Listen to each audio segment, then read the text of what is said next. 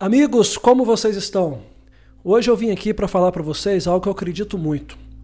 Eu acredito muito nas pessoas, eu acredito muito em vocês que estão fazendo parte agora aqui nesse nosso canal.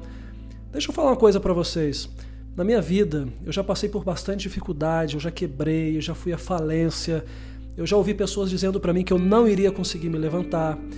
E eu tinha duas possibilidades, ou eu acreditava nessas coisas e me mantinha no chão, ou eu deixava essas coisas me tornar uma pessoa mais forte. E é isso que eu tenho dito por aí.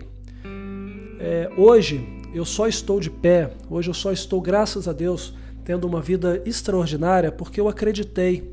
Eu acreditei em mim, acreditei em Deus, acreditei que eu poderia chegar lá. Deixa eu fazer uma pergunta para você. Você acredita no seu potencial?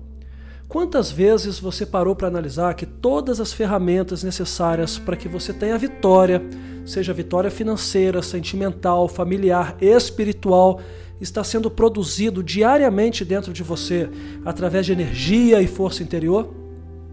Aprenda a olhar com carinho para si e acreditar que você pode, sim, você pode, e você vai ter sucesso naquilo que você sempre sonhou, se você acreditar.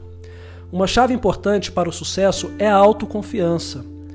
Esta é uma chave importante, a autoconfiança e também a preparação. Eu pergunto para você, você tem se preparado? Você tem buscado conhecimento? Você tem buscado estudar, se capacitar, se preparar? Amigos, nós vamos ter uma formação muito bacana que vai acontecer agora em breve. Nós vamos ter mais uma formação aqui na Summit. Pensa com carinho, de repente, de participar. Pensa com carinho, de repente, você poder fazer essa formação, ganhar conhecimento, se preparar para alcançar esse sucesso. Porque o sucesso, ele não vem de graça, o sucesso não vem de mão beijada. O sucesso, ele é o quê? Ele é a preparação e depois a execução dessa preparação. Nós estamos aguardando você. Pensa nisso com muito carinho, ok?